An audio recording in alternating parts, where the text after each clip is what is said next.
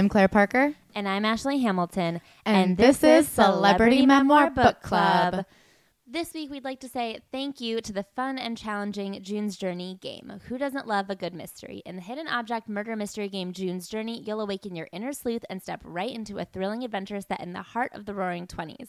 Find your inner detective and download June's Journey free today on the Apple App Store or Google Play. What is Celebrity Memoir Book Club? Well, let me start with what it's not.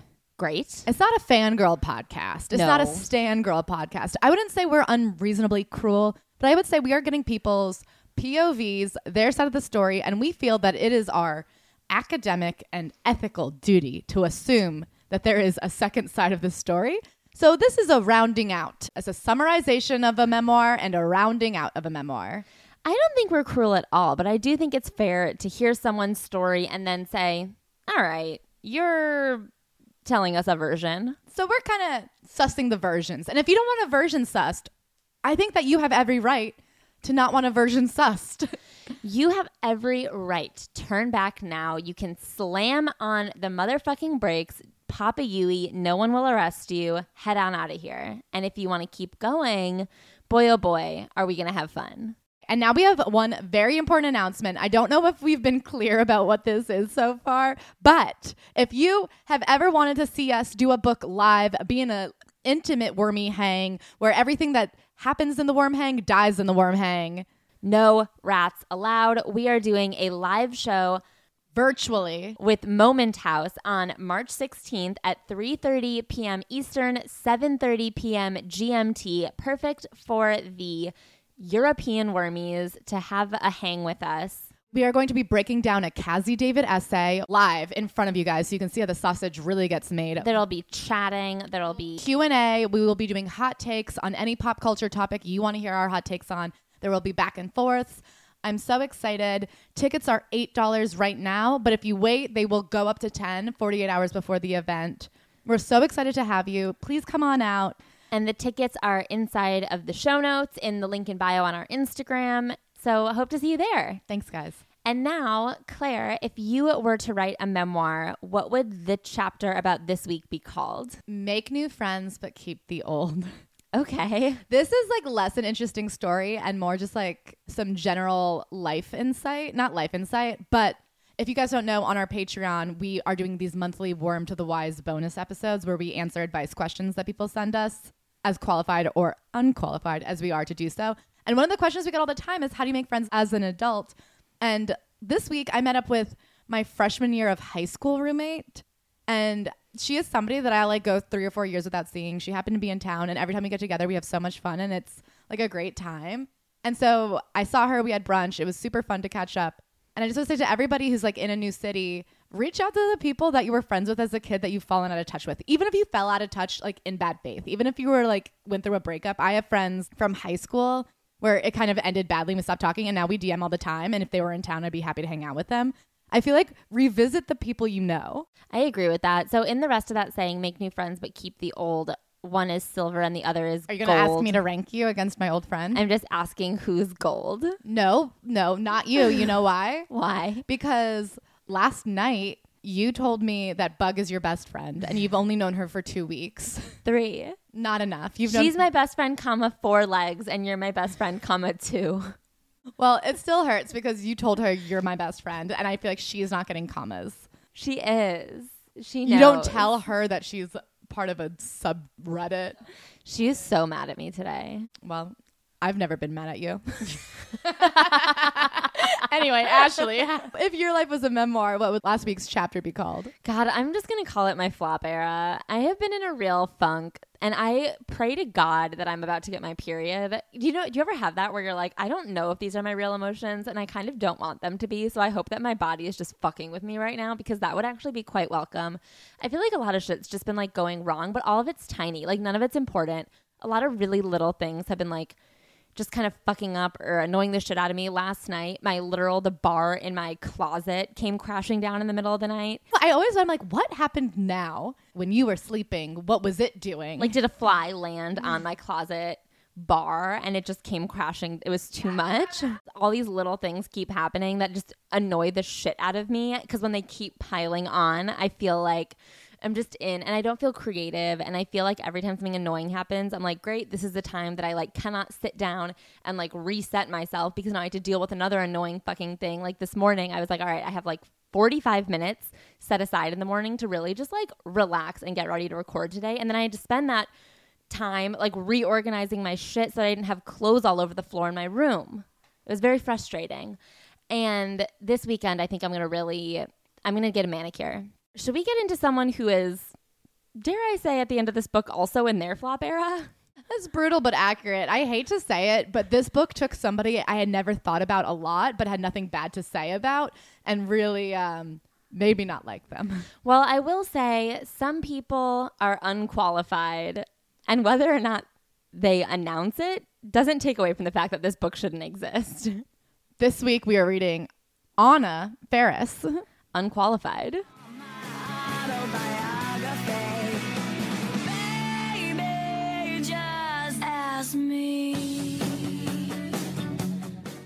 Anna Faris was born November 29th, 1976. She is currently 45 years old, and at the time of writing the book, she was 39-40.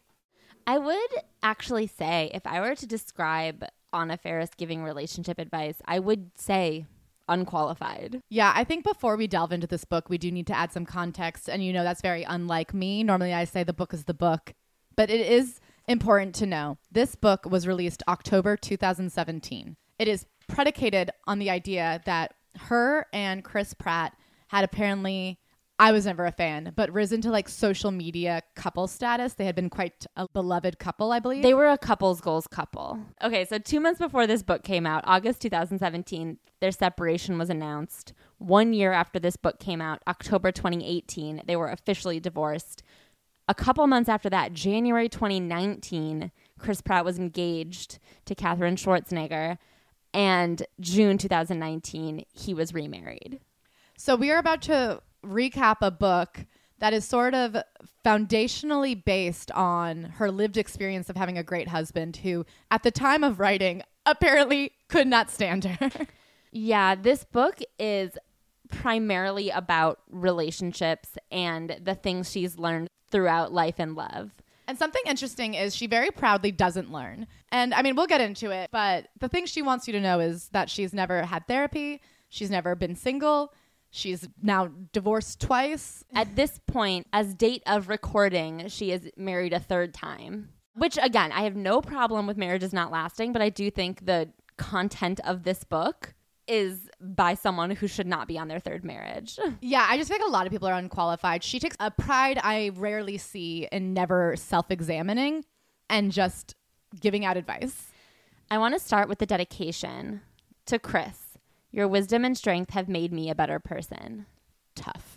Let's get into the next thing, the foreword. The foreword spelled wrong by Chris Pratt, because another thing that her and Chris shares, they both take a lot of pride in like playing dumb. When I was asked to write the foreword for Unqualified, Anna's memoir, I immediately said yes without even thinking about it. So this line made me Google, when did they separate and when did this book come out? Because this foreword is written from the perspective of a man who is no longer with her.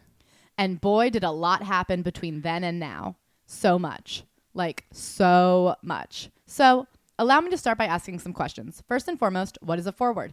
And then he gets into this whole bit about how he can't read and he's never been to a library. He says, I don't really read books all that much. And it's like, I know, that's why you think the Bible's real. I do want to get into, and boy, did a lot happen between then and now. So much, like so much. They never get into it. Spoiler alert, it is never acknowledged except for 2 or 3 usages of the past tense verb. Is it ever acknowledged that they are no longer together? Yeah, there's like one usage of the word co-parent, I believe. And one time she's like, and we were happy. So then after his little bit about not knowing what a foreword is, he says, Anna is an important part of my life and she always will be.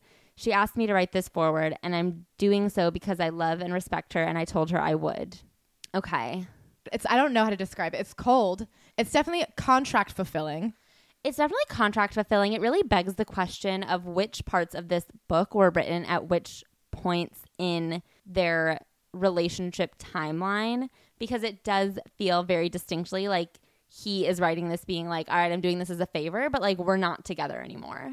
And her part of the book shows almost no inkling of the fact that she was about to be divorced a second time. I mean, this foreword is very stressful. It really freaks me out about who Chris Pratt is as a person, to be honest. So a lot of it's about Anna's kindness. He says Anna is kind, possibly to a fault. Then he says she communes with anybody and makes an instant connection with each person she meets, which lasts a very short time, like a goldfish, 3 seconds, turn around and you're strangers kind of way, almost like Dory from Finding Nemo or the movie Memento. And that person, that nameless, forgotten person, knowing full well that the moment is over, still somehow walks away feeling charmed and deeper in love than before. That's just how intoxicating she is. So he makes it very clear one of Anna's best qualities is that she views her fans as human. And despite the fact that he views them as nameless, forgotten goldfish, she treats them with kindness. Am I reading that wrong? That person, the nameless, forgotten person, still somehow walks away feeling charmed and deeper in love than before. Maybe they don't know that they're nameless and forgotten. Yeah, maybe they think that they just had a connection with a person that they've admired from the silver screen. He ends it with, and in all the years we were together, I don't think I smelled her farts once. They're probably not too bad. Enjoy. On the Patreon this week, we have Troy McKeady from Dunzo and Beyond the Blinds, who's going to do a blind items reading with us on Chris Pratt and Anna Faris. He told me some psycho things about the church they're involved with. We will also be doing a deep dive on his Instagram captions and other deeply questionable things. Yeah, anything Chris has written, we would love to look at this forward and those things and kind of do an analysis of who he is based on what he has given us. I will say from this book, what he's given us is like righteous.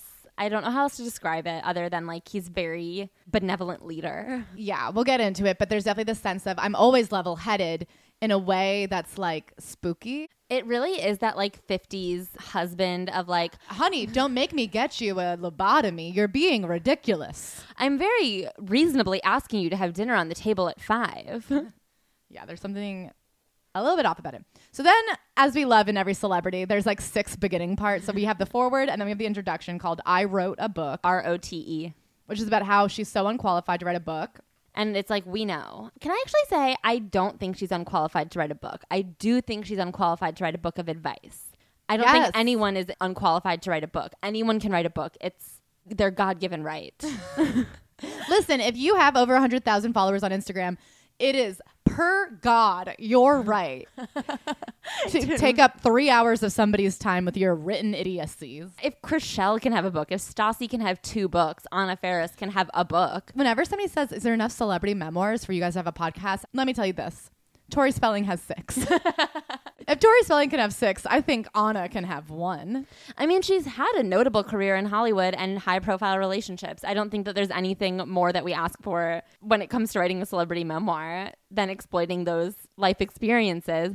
But to tell people how they should live their lives, this bitch is unqualified. She gets into it. So let me say it again. I have 0 qualifications and no one should be listening to me. And yet I want to help you with your love life. I do. I have advice to share, who you should date, who you absolutely shouldn't, and some cautionary tales too. Plus, I'm fascinated by other people's relationships. In fact, I'm fascinated by other people's lives. And then she gets into like her personal history with relationships. And she says, for as long as I can remember, I wanted a boyfriend so badly. My mother, a ferocious feminist, couldn't stand how boy crazy I was. She hated Pretty Woman and wouldn't let me watch Grease because she disapproved of how Sandy changed herself for Danny in the end. She was adamant that I never be dependent on a man, and it created a massive inner conflict in me.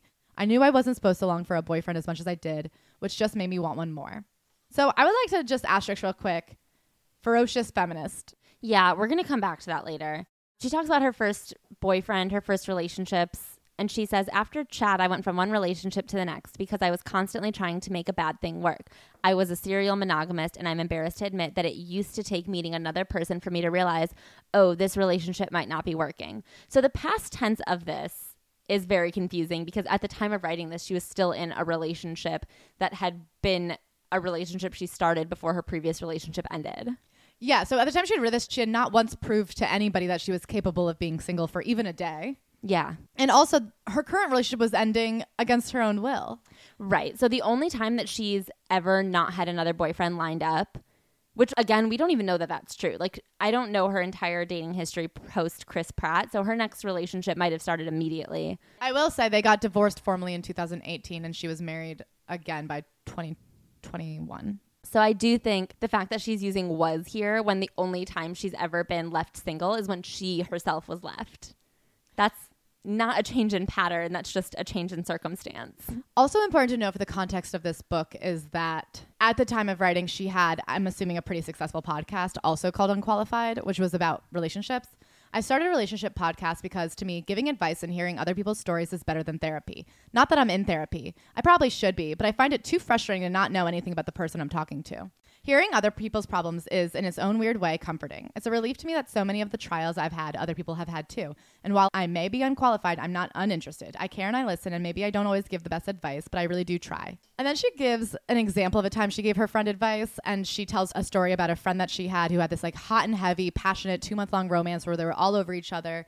And for some reason it ended, and her friend was in her kitchen heartbroken. So she took her friend's phone, sent a text to the guy and said, hey, it's Anna. I don't know what you're doing right now, but will you come over? She got them back together, and then they broke up again 2 days later.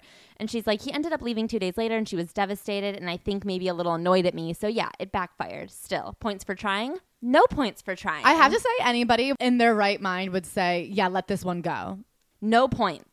Like you said, she has a podcast called Unqualified that is a relationship advice podcast. And from reading her memoir, you'd think it's the most important work she's ever done. And I think she might think it's the most important work she's ever done. Like, this book is the book of a podcaster, not the book of a fairly accomplished actress. Well, I think that the book was marketed towards the podcast listeners. Even though Anna Faris is very successful as an actress, I don't know that she has like a sticky fan base who would necessarily buy Anna Faris merch. Whereas the podcast listeners might want more podcast in written form. Yes, which is what this is, because this book includes multiple chapters of just translated podcast. Transcribed podcast.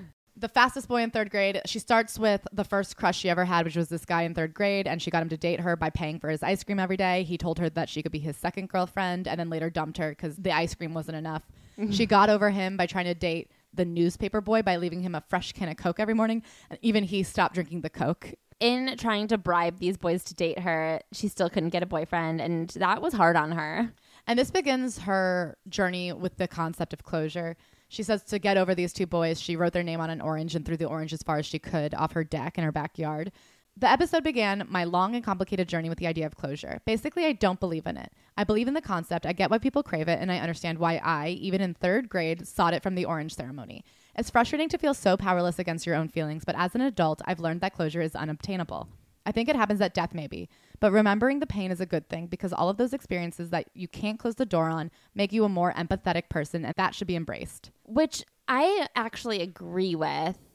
But then later in this book, she goes back and talks about how wanting the person you dated to call you up and say, I'll never be the same without you is reasonable. And she's like, of course, that'll never happen. So you shouldn't desire it, but it would be cool.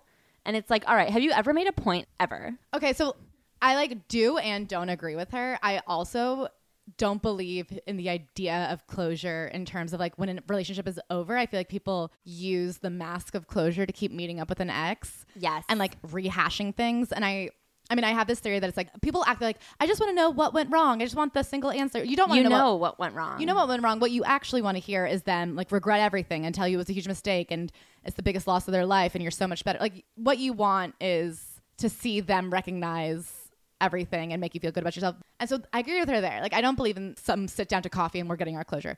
But the way that she says that doors never close on these relationships, and later in the book she says your past exes will always haunt you. What? Like, no, you don't get closure at coffee, but over a couple of years, you should have moved on. I don't think about my high school boyfriend ever. We dated for 4 years, and I literally thought I would jump off a cliff if we didn't get married.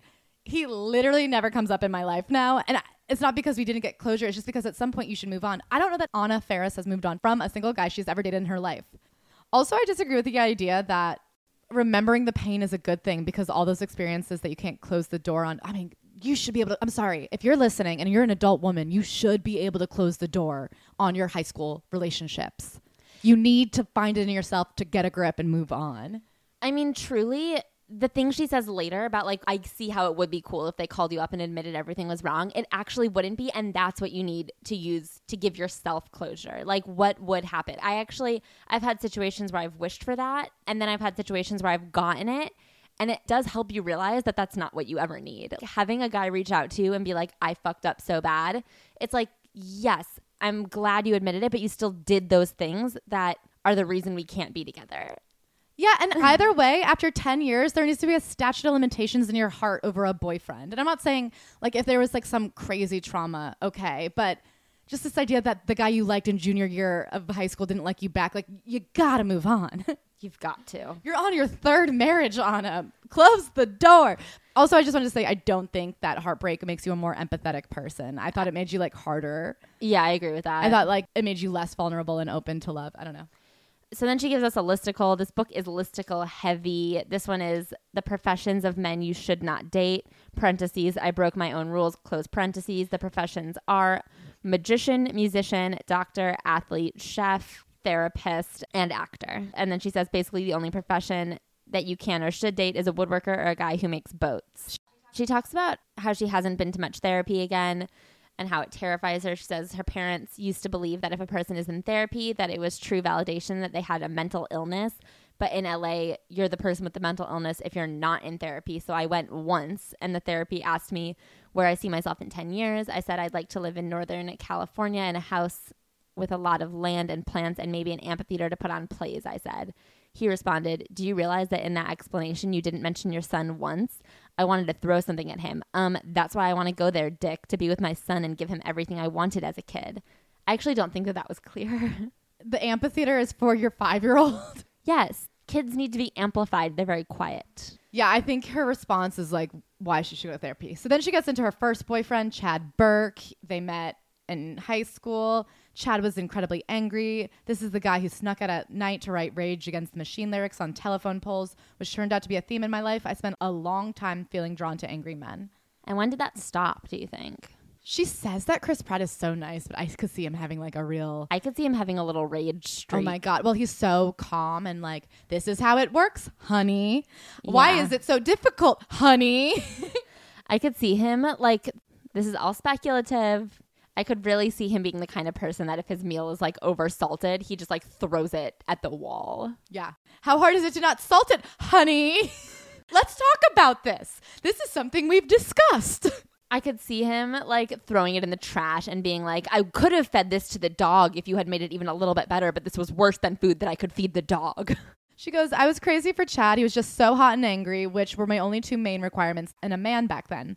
And I was in such disbelief that anyone so good looking would like me, that I would have done anything for him. So she's afraid to tell her mom because her mom is very adamant that she stays single. Her parents really push the idea of not dating and not having sex till marriage. So this goes back to the fact that earlier she claimed her mom was like a staunch feminist. She says, I was ashamed. I thought I shouldn't feel the way that I did, so I never told her anything about boys, not Jason Sprott's ice milk or Jason Berry's sodas or anything. But once my mom noticed that something was different, I admitted that I was dating someone and I really liked him. I showed her Chad's picture and I remember her saying, oh, he's so handsome. It was gratifying to hear her say that. This is also not the first time that her mom saying that someone's handsome was like for her validation that she should keep dating this person. And the next time, marry him. Yeah. She follows Chad to college. And as soon as they get to college, he ignores her. He joins the frat and refuses to see her. And when she comes over to the frat crying, being like, can I please see Chad? His brothers are always like, he's not here.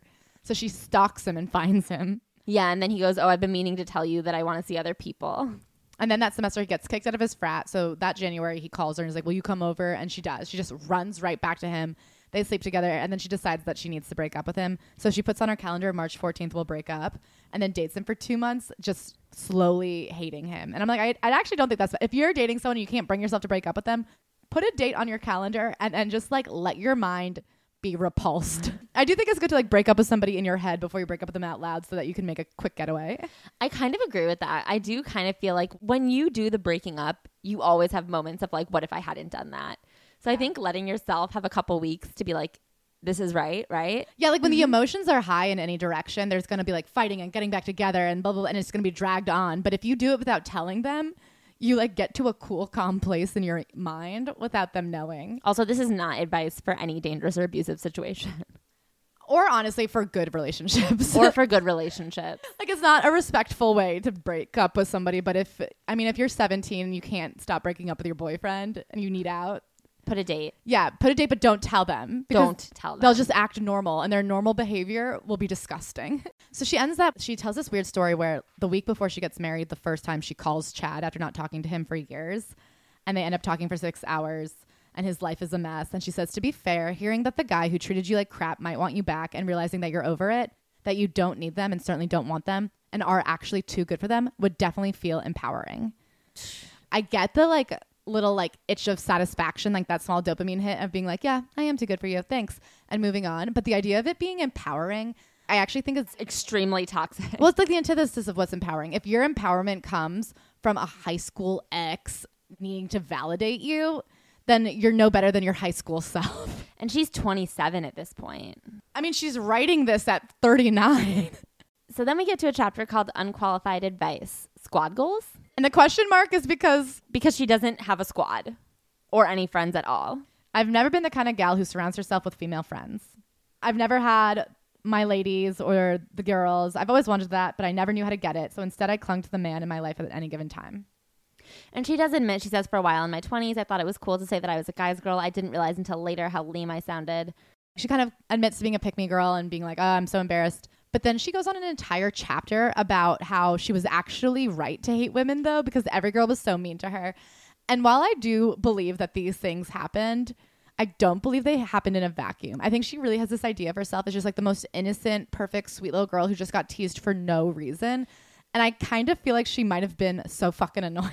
Yeah, we get tidbits later about how absolutely insufferable she was. So she was acting throughout her childhood, throughout high school and stuff too. She was in high school plays, high school theater program, and she also was auditioning for commercials and little things like that for a lot of her life. She was in a radio program as like a voice actor when she was in high school, and she like did a radio interview about it. No. What was this? She was in community theater. Okay. She played scout when she was in 6th grade, and she was allowed to do a radio promotion for it.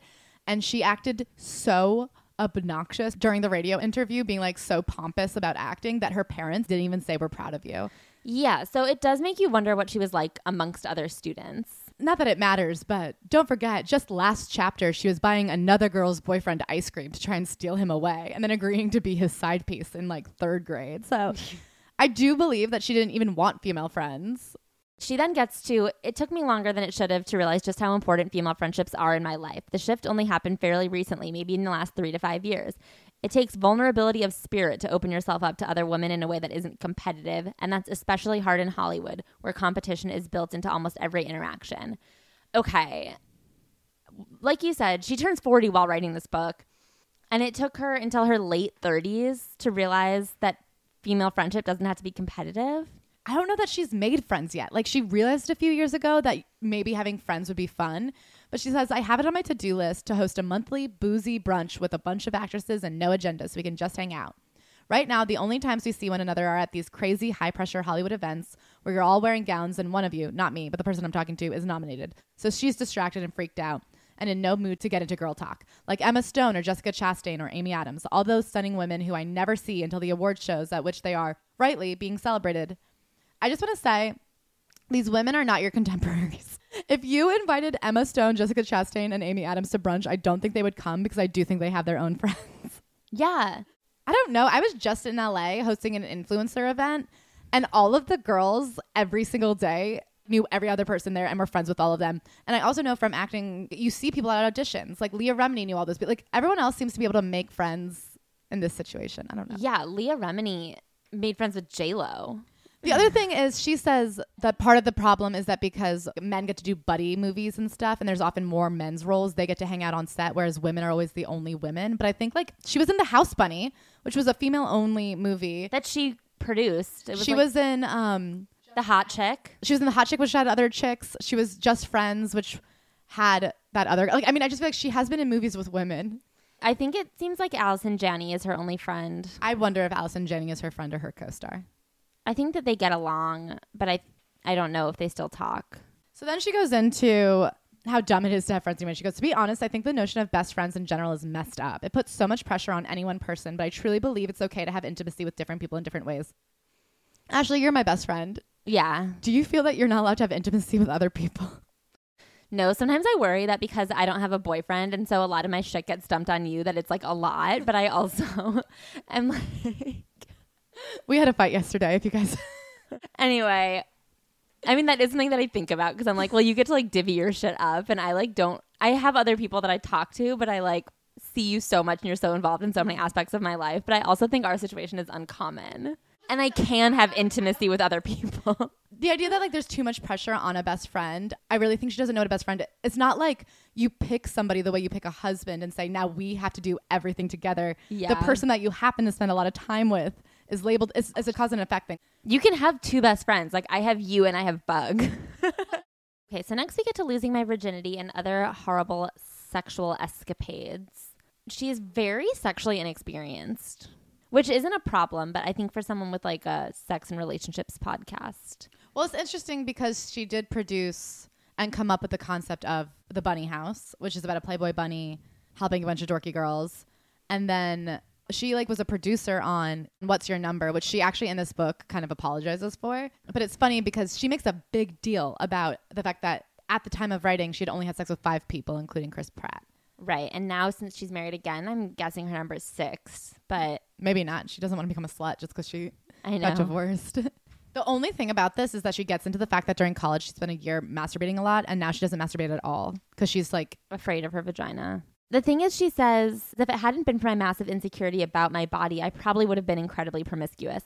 I was totally intoxicated with the idea of feeling like a sexual being, and I wanted men to want me. But I was also completely ashamed of my body, especially my boobs or lack thereof, and insecure about my abilities as a lover. And then she explains, masturbation acknowledges your sexuality in a way that we never did in my household. And while it was great to get stoned in college and block out those childhood messages, as an adult, I find it surprisingly difficult, which is perhaps why I still feel an incredible amount of shame when it comes to self-pleasure.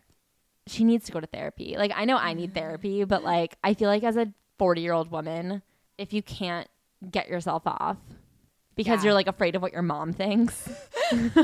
I mean, it makes me wonder if she's ever come. Can I tell you? I bet she hasn't, and I bet she doesn't know. I bet you she doesn't know. I feel like there's been a lot of media in the last 10 years before this most recent wave that does acknowledge women's sexuality, but like in a super sanitized way, where there'll be like a woman sitting on top of a washing machine being like, it feels like a sneeze. Yeah. And so she's just like, I sneeze during sex. I sneeze all the time. Every time someone touches me, I break out in hives. That's coming, right? Then we have listener advice. I was the short girl, what were you? Where she talks about clinging to her childhood label as the short girl. Like she was just the short girl in class, which, you know, everyone has their thing. But then she asked her Unqualified Facebook group what they were known as, like what was their label. And she includes like 4 pages of people writing in their labels. And this is not the only time in this book that we get a chapter of listener mail. And it is by far the worst filler chapter type we've read in a memoir. I love the idea of a Facebook comment section being a chapter of a book. That's what I mean is we've read other people quoting other people for a whole chapter. Tyler Cameron just included essays from his friends and family. These are people she doesn't know. But that's why I think it's really important to see that this is a book marketed to a podcast listenership. Yeah.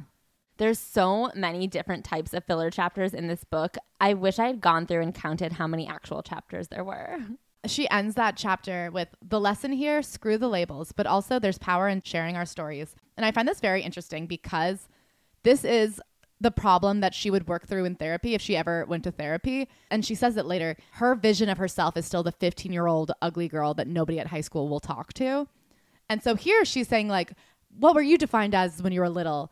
Let's get rid of the labels. We're not that person anymore. But then later she like makes a point of taking great pride in still being that person and seeing herself as that person. Like one of the number one things people can take from therapy, even if there aren't like specific things you need to work on, is changing that idea of yourself. Because actually, I would guess a lot of the problems in her life come from the fact that she still thinks she's a 15-year-old ugly girl. The fact that she can't be single for a minute comes from the insecurity that if any guy likes her, she has to marry them because no one will ever like her again. That's just not true. She's a famous actress. She's a beautiful woman. She's a famous actress who plays beautiful women. Like she's not cast as the ugly best friend. She's cast as the pretty hot girl. No, but she says she is. She's always like, nobody's ever threatened by me because I'm just the comedic relief. I'm just the funny friend. Like you were the aging Playboy bunny who was still a Playboy bunny. Yes. You play the funny hot girl. You're not an ugly 15-year-old. And Hollywood, the most notoriously critical of people's looks industry, has deemed you worthy of playing that role. The next chapter is called Proud and Angry, where this is actually something that I found really relatable. I just ended up hating the way she talked about it. Yeah, Ashley had a conniption last night. She writes about having low expectations of men and feeling so smug every time a guy proved me right. I loved manipulating them into doing something to show me that they were as shitty as I thought they were.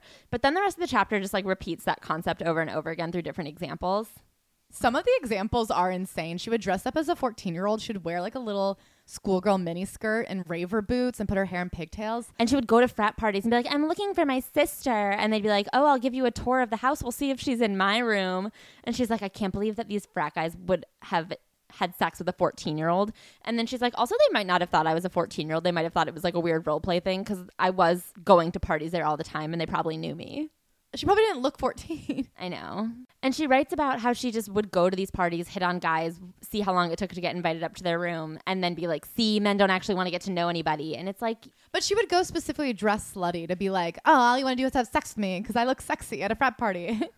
Yeah. And then she acknowledges that she was baiting people into being who she thought they were. She goes, maybe I played up the proud and angry persona because I was always attracted to those same qualities in men. I don't know why. I didn't date much, but there were maybe one or two nice guys I went on a couple of dates with who I remember not being interested in. It had nothing to do with their levels of attractiveness. I just wanted an asshole. I don't know why women are always attracted to bad guys. Even after being one of those women, I still don't get it. In my case, I was partially drawn to that kind of person because I was a late bloomer and I didn't feel very attractive. So anytime someone remotely good looking glanced my way, I fell hard for him. This isn't like hard to crack. Please go talk to somebody or even take a minute and like keep working out these thoughts. Reread the chapter you just wrote. Yeah. I mean, I could tell you everything that's wrong with you. So then we get to waiting. And this is my chapter that made me the most irrationally angry because her first real audition and real role was Scary Movie. Right. With the Wayans brothers. So her like first gig in LA was her breakout role. That was like one of the biggest movies of its time. So she had been acting in college. She actually later talks about having changed her major from acting because she decides she's not going to do it. But then she gets a couple little roles up in Seattle and then decides to move out to LA, gets the Scary Movie audition and lands the role. And then she talks about waiting tables for 5 minutes. Yeah, so this chapter called Waiting, which I guess is a callback to the fact that she was in the movie Waiting with Ryan Reynolds, is I guess her trying to pay her acting dues about how like she literally says, I never really had to wait tables in LA because I got so famous so quickly. But she's like, once in high school, I was a waitress for 3 weeks and I hated it. So I quit. And I'm like, why did you say that? And she talks about how she was so bad at it that now she avoids going to restaurants because she doesn't want to make someone remember her order. And it's like, well, other people are good at it. It's not hard. To say anyone's good at it, you just write it down. She said, I'd much prefer ordering delivery or my latest obsession, ordering through Postmates. That's the same thing. That's delivery. What do you think? You think Postmates are like making it in those little thermodynamic bags or whatever? Like this is a podcast, Claire, and that's a Postmates ad. Oh my God. Yeah, that's an ad, huh? It might be. That would actually make sense. It's an ad. Okay. So now we have another unqualified advice chapter called Should You Move for the Guy? And this chapter made no sense. So she writes that a lot of people write into her podcast Unqualified about should they move cities for a man. And she talks about deciding to move to LA to pursue acting because of a man. So she writes about how after college, she had actually planned to move to London and work at an ad agency. And she wasn't going to pursue acting at all, but she got cast in a job in Seattle. She was like a local actress cast as not a background actor, but a very small role. And when she got there, she was so unimpressed with the main actors that she was like, wait a minute, maybe I could be an actress. And she also loved one of the main actors. She thought he was so hot. So she says she moved to LA to be with him. But she also doesn't. She says, this sounds arrogant, but I knew after a few days of filming, I definitely felt like, man, if these 4 actors are younger than I am and can live in LA and have agents and acting careers and travel to Seattle and stay in hotels and have trailers on set, maybe I can too. She says, I was trying to be practical. I didn't think acting was going to work for me. I didn't know if I was good enough. But in the end, my parents really encouraged me to move to LA. The shoot took about 21 days, and shortly after it was over, I decided to give LA a try. It was a combination of wondering about Ben and also worrying that if I didn't give Hollywood a year, I might regret it. I had nothing to lose, so I figured, all right, if a year from now I'm miserable, I'll pick up and move back to London. And she says, I did move to LA to be an actress, but there's no question that Ben was part of the equation. And then she says, if you have a stable career that you love in the city of your dreams and the only argument for moving is that a guy will be there, there's certainly a good case to be made for staying put. I'm just trying to say that I understand why someone would consider uprooting for love. I did it for far less than love, more like lust. So you didn't do that, though. You moved for a job, and then there was also a love opportunity there. And she ended up marrying him. And divorcing him very quickly. Divorcing him quite quickly, yeah. But I mean, what is she even trying to say here? Like, yeah, it's very bizarre because she's trying to give the opposite of the conventional advice. Conventional advice would say, don't move for a man. She is saying, well, maybe you will. And who am I to speak because I moved for a man? But the thing is, she's using her own life wherein she didn't move for a man, shoehorning that into the idea that you should move for a man, and it all worked out.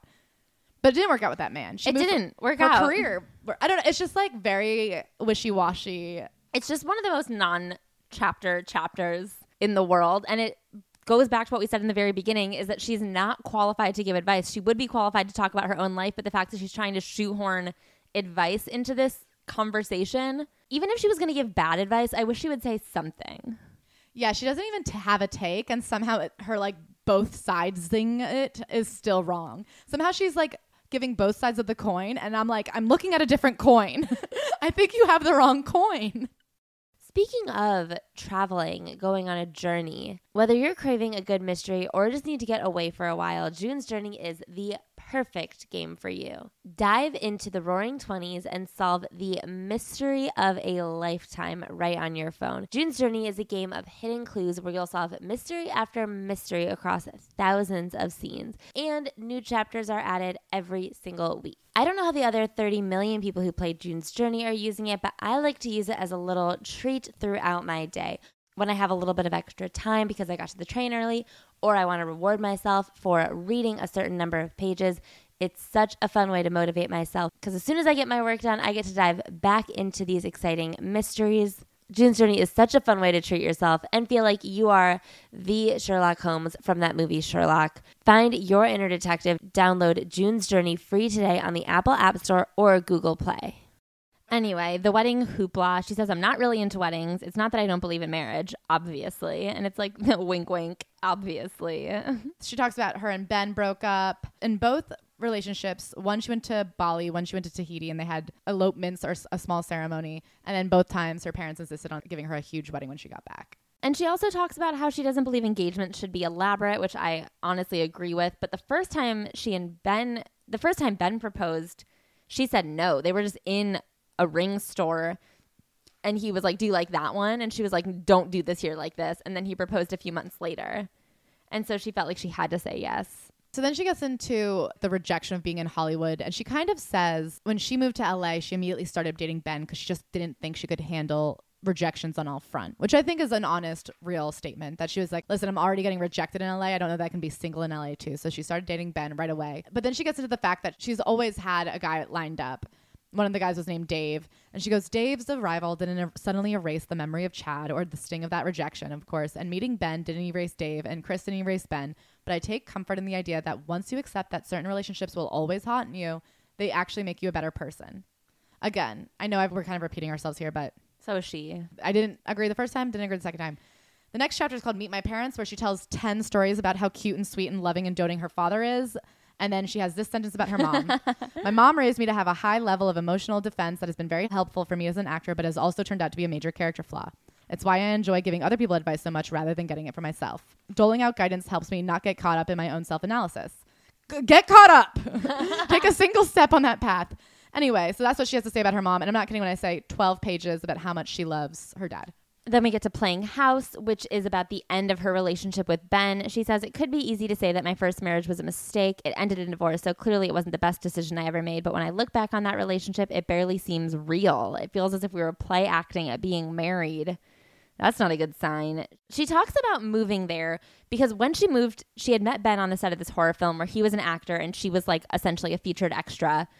And then she moved down to LA, stayed with him for a little bit, and landed Scary Movie. So their power dynamic shifted immediately. And she said, it never occurred to me that this moment of success could have a negative impact on what was then a budding relationship. And she never really talks about it more than that. Yeah, I would love to hear like the practical ways it played out. Because Ben never got successful. I looked him up. I looked him up too. He's hot. He was. He was in so little time. That's huge. No wonder he quit. He retired on top. This is what she said earlier. I also felt like I didn't have time or the courage to be single in Los Angeles. You see, another aspect of my high defense mechanism involved never letting myself get bummed out if I didn't get a role. I wouldn't dwell on my failures or even talk about them to Ben or to anyone. I feel like I had to keep my guard up, and being single and dating makes you vulnerable. God, imagine marrying a guy that you're like, I can't tell you anything about me. If you know, you'll judge me. It'll make me feel sad. But then she says before their wedding, they didn't talk about anything like, do our ideas about spending match? Will we have children? If we do, will we raise them with religion?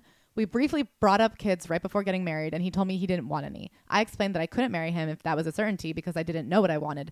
He agreed not to take children off the table.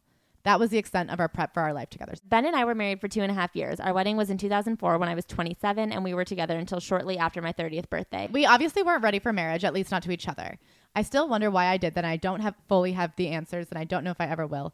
I do think like a minute of thinking could get you to a pretty solid answer. It was a rough time for both of us. I was singularly focused on my career at that point, and Ben repeatedly accused me of putting my work first. I couldn't understand what he was getting at. I kept thinking, I'm in one of the most competitive businesses in the world. If I don't put all myself into this career, I'm not going to have it. That's true. You just also shouldn't be in a relationship then. I also want to throw in this line. She talks about how she didn't have any friends to like tell her not to date him. And she said, maybe because I was something of a loner, always the girl with only a couple of friends. But the bigger concern than my number of friends was my hesitance to confide in the friends I had. For a long time, especially in my 20s, I drove female friends away because while I loved to talk about their problems, I never wanted to divulge or confront any of my own.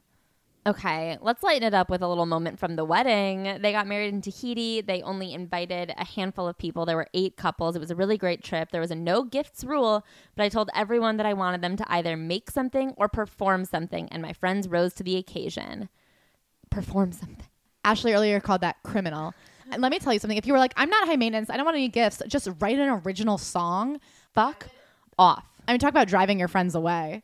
Fly halfway around the world and then sing me something original. Fuck you. For her 30th birthday, she made her friends divide up into 2 groups. One had to make a song and one had to make a dance. And I was like, I cannot think of anyone I would want to hang out with less.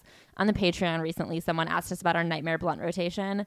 And I do think she might have made my cut. So this is about the end of her relationship with Ben. She says they went on a ski trip. They barely hung out. She realized she didn't like him. She realized they had nothing to talk about. She's like, we had trouble filling the time with conversation.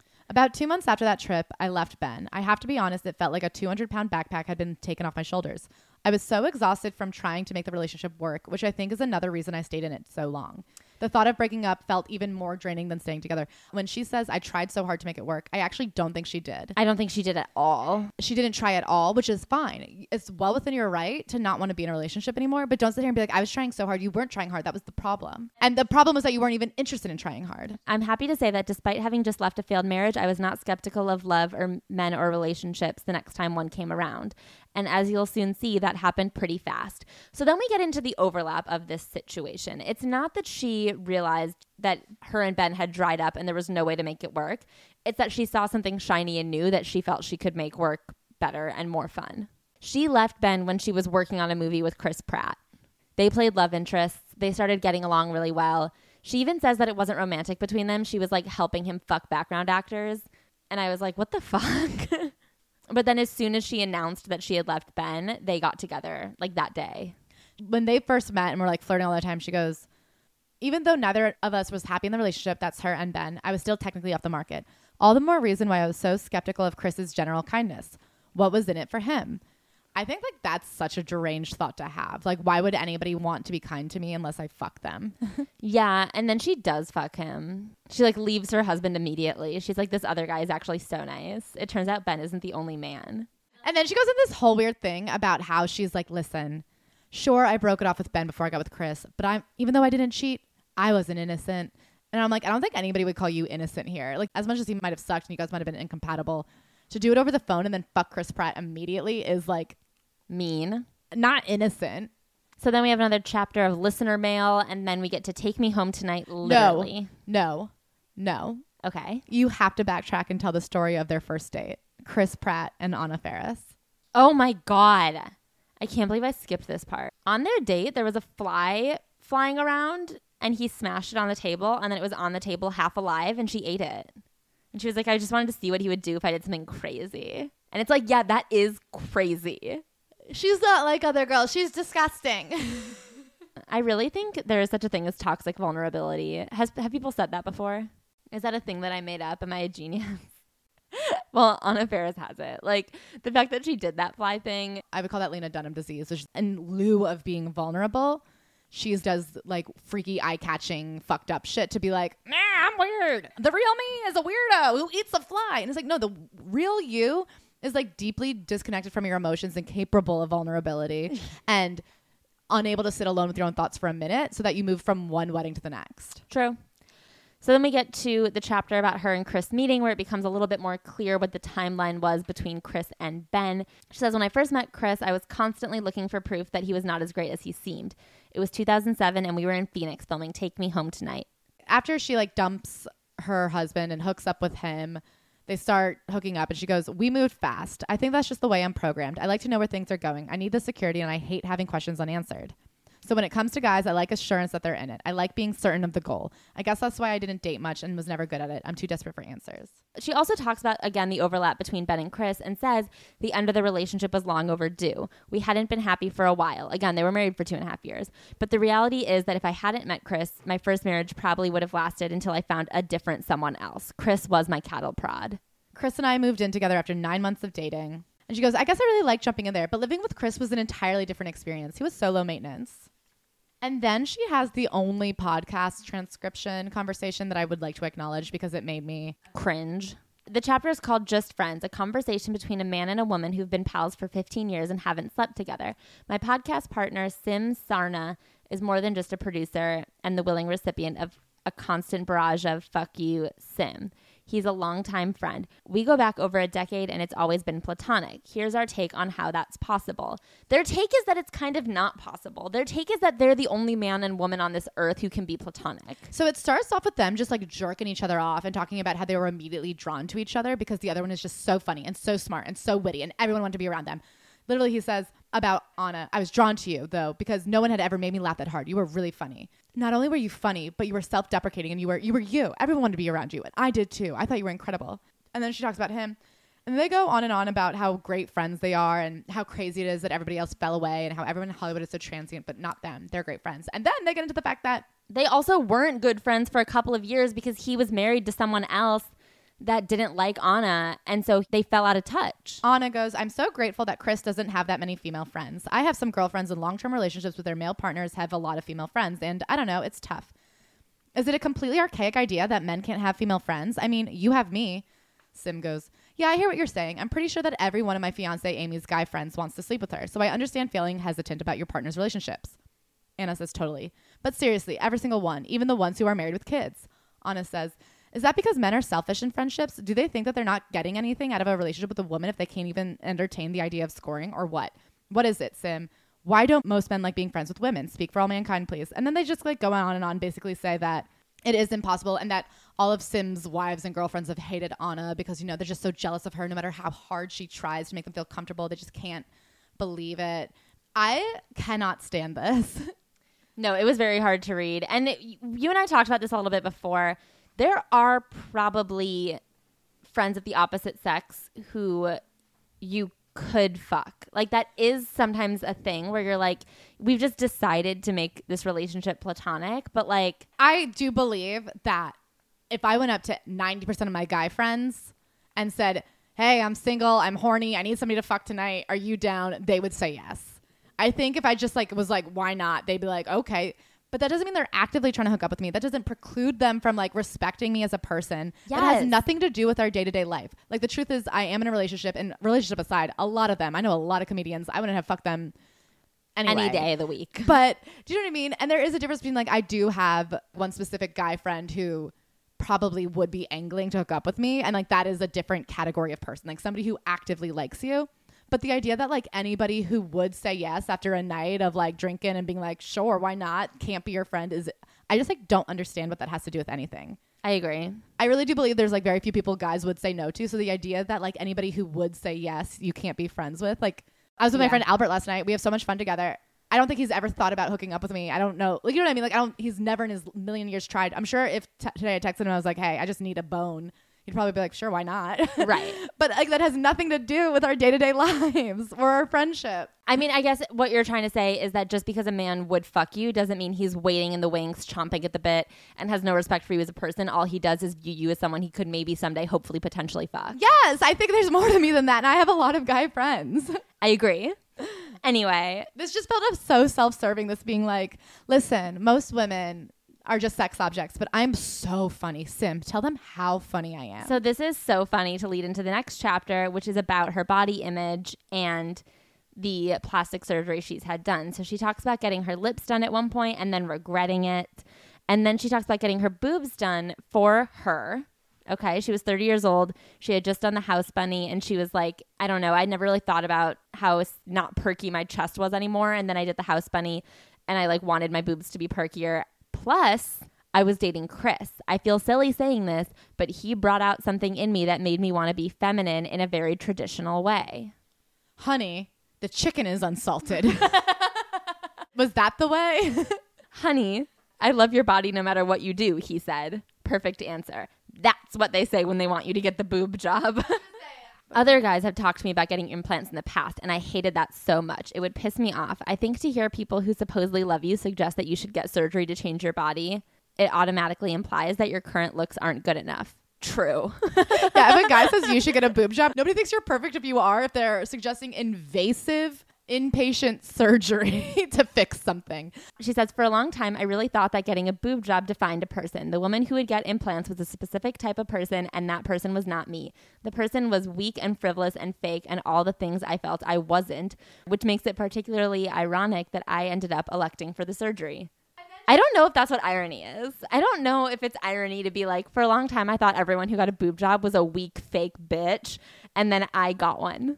I guess it is ironic that she wrote that and then said, it bothers me that women are very much criticized by other women for these kinds of choices. That is an ironic thing to say next. She goes, they are admittedly dramatic ones, luxurious, perhaps even frivolous decisions that require you to go under the knife so you can have a bigger boobs or a bigger butt. But I don't know why we're quite so hard on each other about it. My harshest criticism has come from women. Yeah, it's come from women. Men don't care because it's for them. Also, you just said that you thought it was weak. Then we get to weight, and she talks about never really having a problem with her weight and then being pregnant. She said, it felt so good not to think about it, which makes me wonder if maybe all along I'd been worrying about weight more than I thought. Maybe the seed had been planted so young that it was woven into the fabric of my psyche without my realizing it, probably. It just is really bizarre to hear somebody who has like no self-awareness. I mean, it's a good reminder to us that maybe at some point we should stop talking. This is a list that we don't really have to talk about, but it is a list of sex on the beach and 13 other things that sound better than they are. One of them is getting a book deal. She says, I'm halfway through this and I still have about 100 pages left to fill with what? You don't have to say yes to everything. Did she like get fleeced in this divorce? Like, I don't understand why she needed this book deal. I also have another gripe. I'm so sick of people being like, actually, having sex on the beach isn't that good. I've actually never heard that it's good. I've only heard it used as a thing that people are like, when you fuck on the beach, you get sand in your vagina. That's the only thing I've ever heard about sex on the beach. I feel like it's the hackiest, like, not fun thing that people have ever talked about. Yeah, I agree. And then she gets into what's your number and why do we reveal it? And she opens with this sentence. I've slept with 5 people, and at this point, dear reader, you've met them all. Chad, the one-night stand from the college dorm, Dave, Ben, and Chris. My number is 5. And then the next paragraph goes, I strongly believe that women shouldn't feel any obligation to reveal how many people they've slept with. But if they choose to, they shouldn't be shamed if their list is long and shouldn't be revered if it is short. But then she talks about revealing her list to Chris and him being like, why are you even telling me? I truly don't give a shit. And her having told him because she felt a sense of pride in her number only being 5. Well, yeah, I do think that she is older now. So I'm saying she has learned, but I think she learned because her movie bombed. So she was part of the what's your number thing. And she's like, it never occurred to me that people didn't think it was good to have an entire movie whose premise was that you're a slut if you have sex with another man. Even though she talks about learning this lesson, she says, that is why I'm terrified of the idea of having a daughter one day. I would love it, but I'd also have a lot of complicated feelings regarding teaching her how to view her body and her self-worth. I wouldn't want her to learn any of these crazy, my value is tied to my number lessons from me. I mean, good, but also go to therapy if you don't want to pass that on to your daughter. And then she talks about raising a boy comes with its own challenges. It's so important to me that Jack always treats his lovers or significant others with respect. I would be furious with him if I heard about a drunken party and got a phone call from some girl's parents saying that Jack took advantage of their daughter last night. I would I would hope that you would be upset if your son assaulted somebody. I would be furious to find out. I also love, here's this next line. So she says that she's lucky she has a boy because she isn't passing down any of the female complicated relationship to sex things. There's going to be a day where I need to explain to him that he will have all these crazy urges and he needs to fight them with every ounce of his body. That's not a healthy, like. I'm worried Jack is going to have the same sex problems as his mom. Like, he's going to be very like, if I come, I've hurt people. Fight your natural urges with every fiber of your being. This is a real boys will be boys take. Yeah, like, we have to train the boys to not be boys. And it's like, no, just train them to treat women with respect. Well, and know what it is? It's like a lack of understanding between the difference between consent and not consent. Yes. Not all sex is bad. You don't have to train him to not get horny. That is a very difficult battle to fight with a teenage boy. Teach him to respect people's decisions. Boundaries. And get consent. Consent. You're going to, oh my God, she's going to raise a rapist.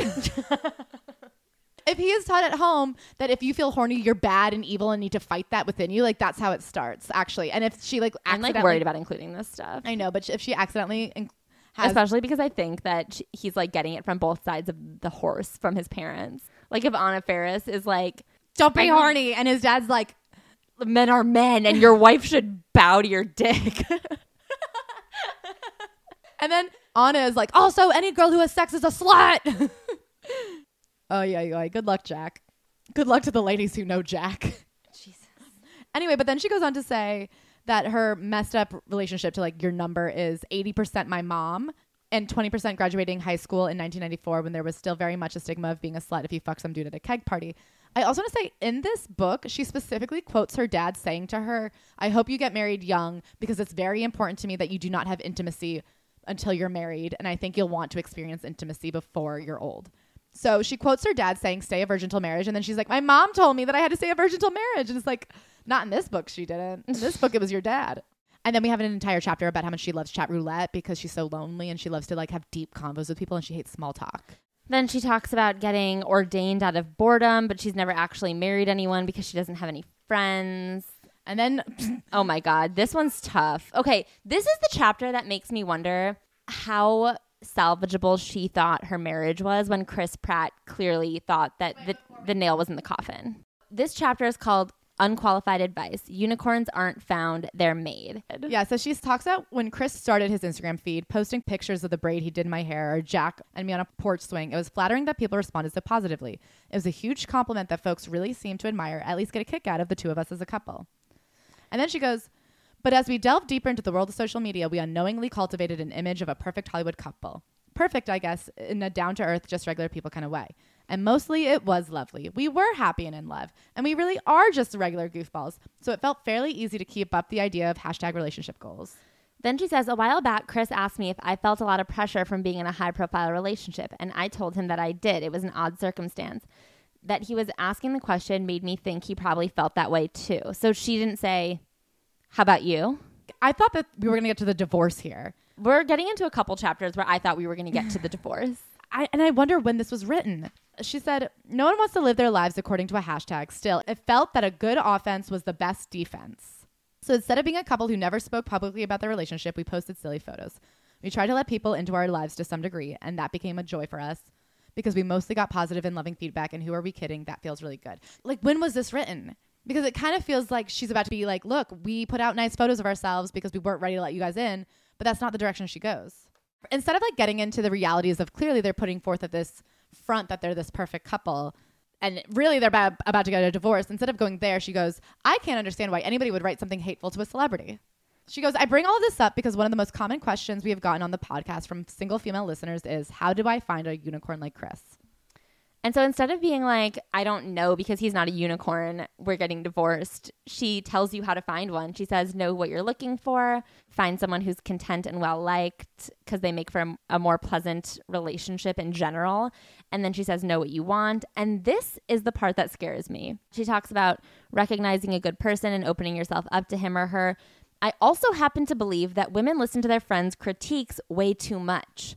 Sometimes those voices are important, like when a friend recognizes the guy you're with makes you feel like shit.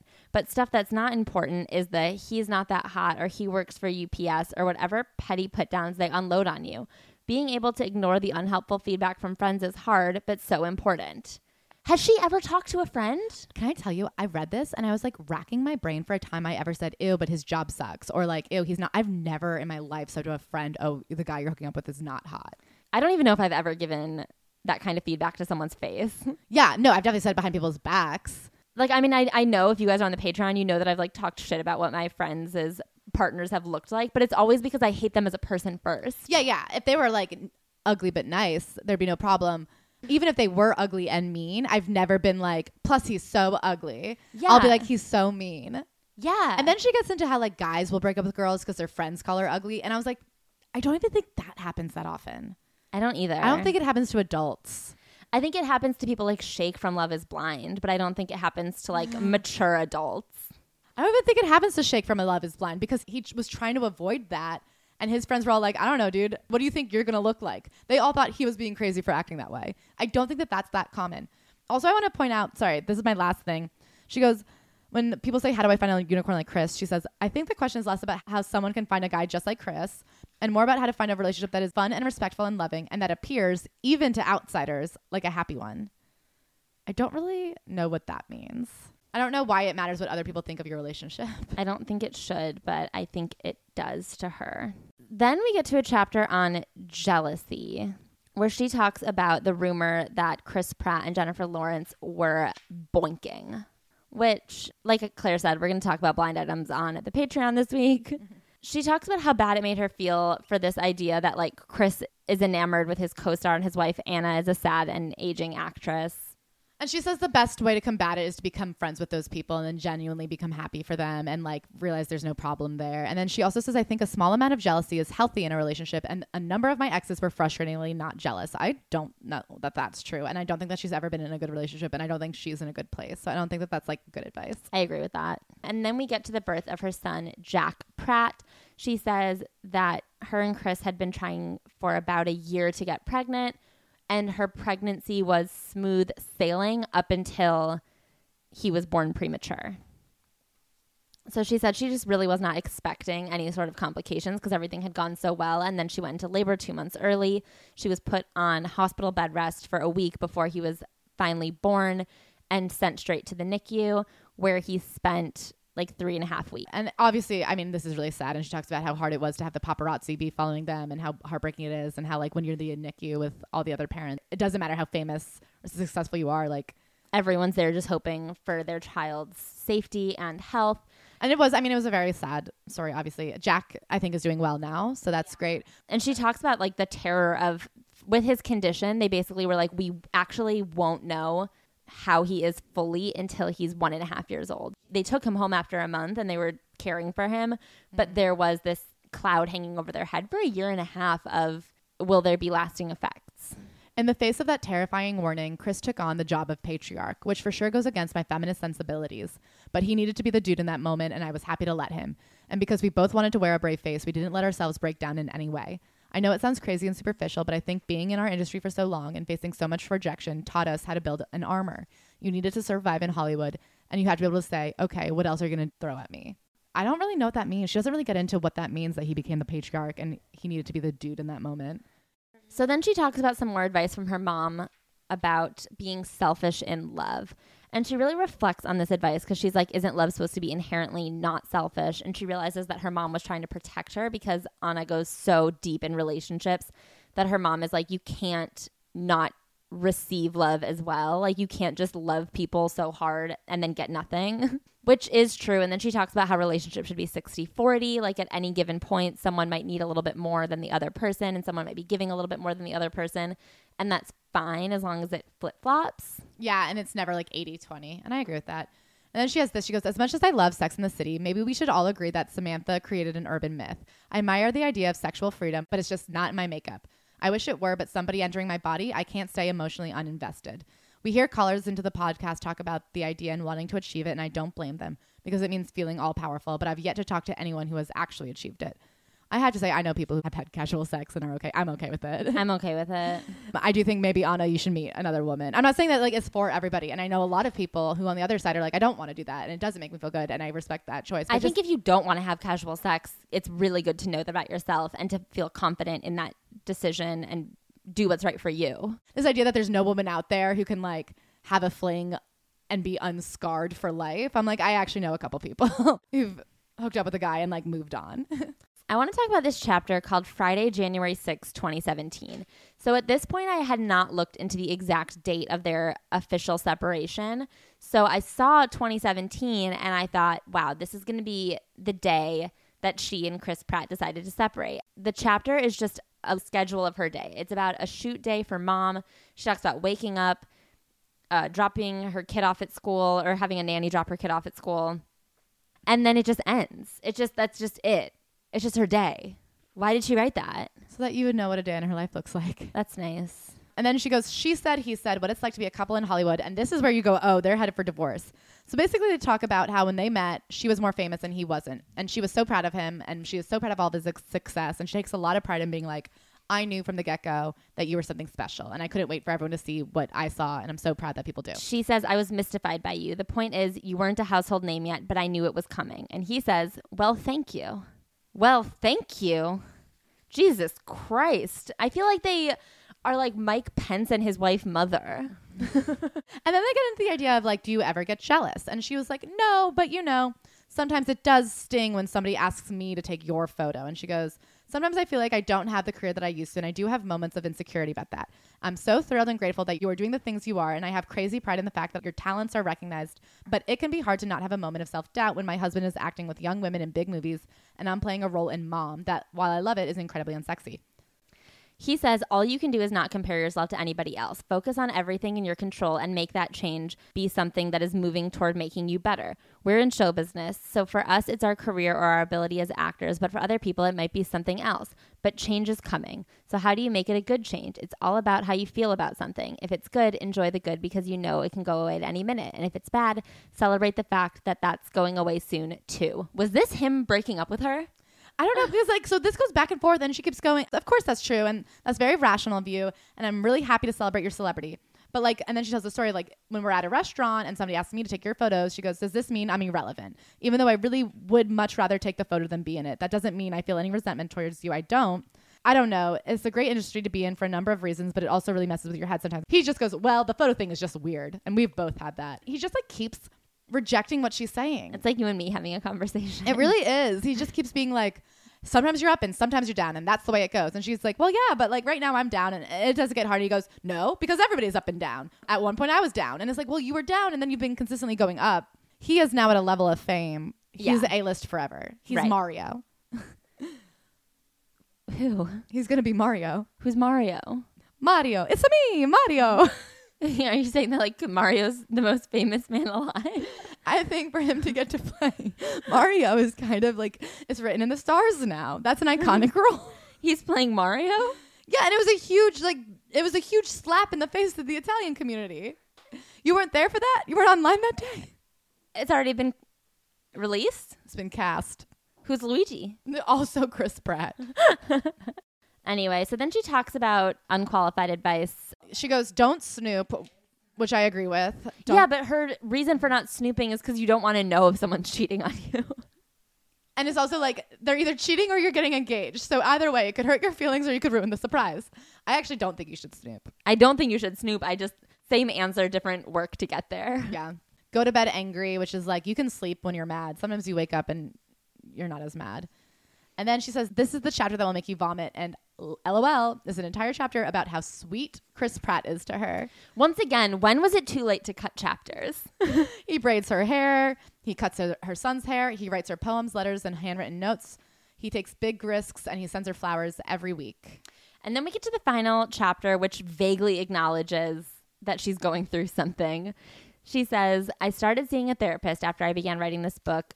I was raised thinking therapy was for the self-indulgent or mentally ill. I could be both. But re-examining my life and revisiting past loves and getting ready to publicize those experiences, all that has dug up a lot of shit, which shouldn't come as too big a surprise. I wonder if that dug up the shit or getting divorced dug up the shit. I wonder why writing this book made her realize that she needed therapy, and then she still put the book out. I don't think she did. I think getting divorced, I think when he separated with her, probably sometime in the summer, and the book was gone, she had to add this chapter. And I think she had probably gone to therapy that summer. But I don't think writing the book sent her there. I think getting left by Chris did. So her only acknowledgement of the divorce is on the final page. As my family is evolving, I hope we can still have barbecues and 4th of July celebrations and that we can proceed forward with love and tenderness. There is no finish line when it comes to relationships, and I think the search for one will just make you frustrated. They will haunt you forever. Can I say, I think the finish line found you. I think that relationship's over, sweet Anna. You sign a dotted line, and that's the end. She has 2 pages of acknowledgements, and I just want the final person to acknowledge is Chris. Chris, who, when I pitched the idea of writing a book, didn't skip a beat. Yeah, he didn't care. He was at the door. I love our late nights conjuring up ideas for projects and characters and talking about the rabbits. Chris, thank you for the impossible amount of love and support. Thank you for the flowers. Thank you for finding my credit card at Kmart in Phoenix. Thank you for the deer jerky. Thank you for laughing at my dumb jokes. Thank you for cutting Jack's hair, but that might have to stop. Thank you for being just about the best person I know. I love you. I wish we had more words for love. Yeesh. I guess in the same way that she had to apologize for What's Your Number in this book, I do believe she'll write another book. And I think that there will be, I don't think she'll get to the point we want her to get to, but I do think that she'll apologize for this book. Okay, so this is the thing. It's clearly she's a very repressed person who never even felt she could open up to her friends or family or even husbands at points, At right? one point, she says that women don't look at their own vaginas until they're 78 years old. I feel like, okay, fine. She was repressed. She was raised that way. A lot of people were. There's no shame in that game. She's a bit emotionally stunted. She doesn't have a ton of emotional intelligence. And that's okay. And you can catch up. But I don't think you start with a podcast where you start giving advice. Like instead of just like finding a medium ground where she went to a therapist or even got a friend or even started opening up with her husband or having conversations with her parents and like starting to chip away at these things. She was like, I think I should open up more. I'm now going to have a platform where I tell people what to do with their lives because I've never thought about my own. There has to be a middle ground. Yeah, I do find this to be one of the more dangerous books we've read.